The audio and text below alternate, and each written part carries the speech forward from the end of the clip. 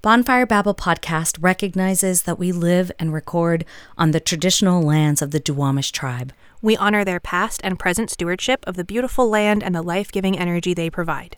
To learn more about the tribe, go to realrentduwamish.org. Hey listeners, we have a special episode today to celebrate the blessings of the year and embrace the spirit of Sagittarius season. In a time that is riddled with complicated holidays and a real push for capitalism to the brink of absolute depletion and exhaustion, we approach this time differently and, in my opinion, more sustainably and joyfully. Corey and I spent some time with patrons this weekend and talked about blessings in the magical sense of endowing people with gifts of protection, confidence, knowing they are loved, and consecrate, another word for blessings, how to consecrate objects, animals, events, people, and our own lives. It was a really beautiful class and it was a really fun time. And we were so grateful and fortunate that our patrons were generous enough with themselves to share with us what blessings they were grateful for this year and how they interacted with their magical practice. And so that is what we have for you this week. As we say, happy Jupiter's Day. Happy Jupiter's Day or Thor's Day, if you're into it. Yeah. And happy Sagittarius. Thank you for living day, as Kelsey Horner says. And what did you say?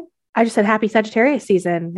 Let's get hopeful. Let's get hopeful. Let's get hopeful. Let's get moving. And I think it's going to help. Yeah. So that's what we have for you. So we're going to take you there. Now, here are the wonderful blessings from our wonderful listeners.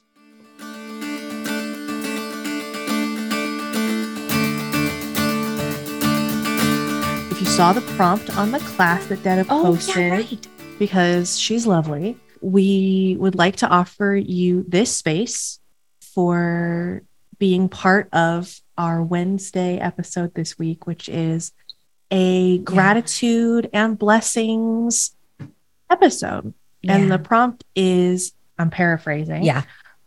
What is a thing this year that you are grateful for and how has it affected your magical practice? That's in your mundane world. In your everyday life. That's not magical, but somehow has brought magic. And has it informed any of your magical practice or not? Either way is fine. If that feels abstract, I have an example. I've brought an example and I'm happy to kick it off. Okay. If people are like, I don't know how to formulate a response to that. Yeah. Here's how I formulated it.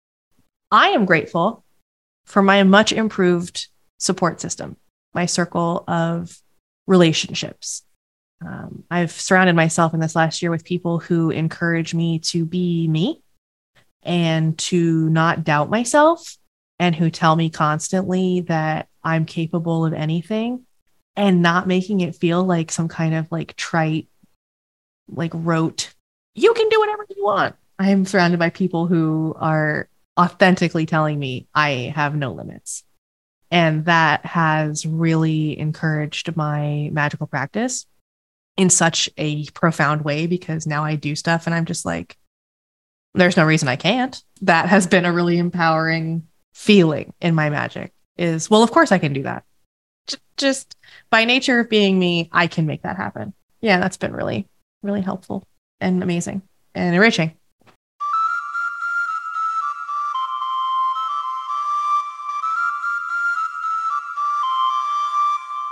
I am grateful for the practice and application of intention in everything, including the mundane. As an ex-gifted child / oldest sibling / daughter, I feel like I need to be productive with every single thing that I do, and that it all has to be working forward. And so practicing intention allows me to know that there is an energy and a productivity to rest and to letting myself be on TikTok for a bit, letting myself create, letting my, that intention provides a space for that to serve its purpose. And so practicing that, I've been very grateful to develop and work on that. It's amazing. What an affirming thing for all of us to hear too. Thank you for sharing that. Rest. is productive. Like Corey and Periwinkle, I'm also grateful for my support systems and also for living with intention that has changed things. And also, most recently, I'm grateful for the lessons that come from chaos, for finding my edge, because that's going to be important next year. Wow. Oh, I can't wait to see how that comes into the world. Such a beautiful sentiment too, because sometimes challenges can feel very burdensome. So to look at it from the perspective of like, I am grateful of the things that have forced me to find my limits, my edges, my parameters. Like that's a beautiful attitude and perspective on that. And I think that's important. Therapy. I'm going to internalize it, I think.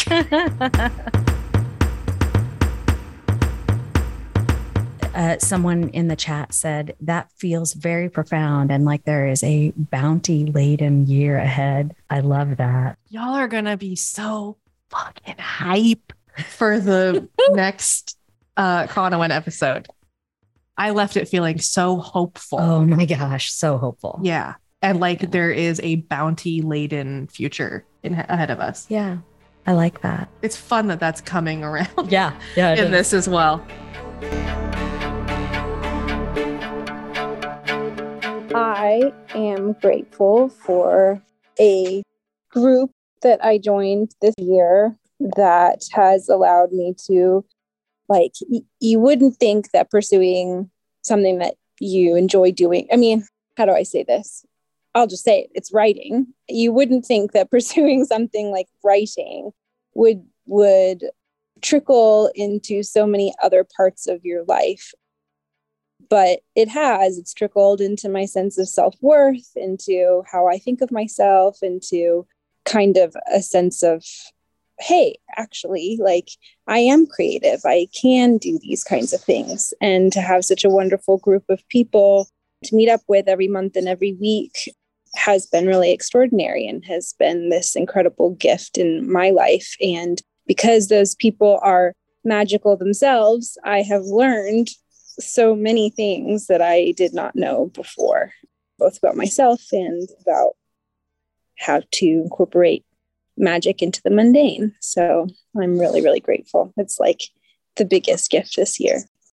I have a feeling they're incredibly grateful for you as well and the impact you must have on their life because you're pretty special.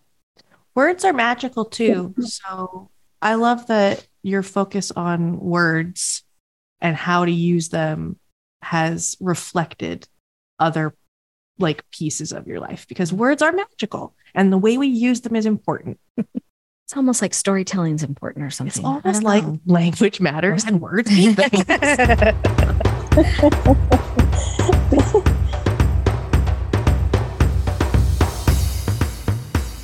One of the things that I'm incredibly grateful for, there are a couple of things.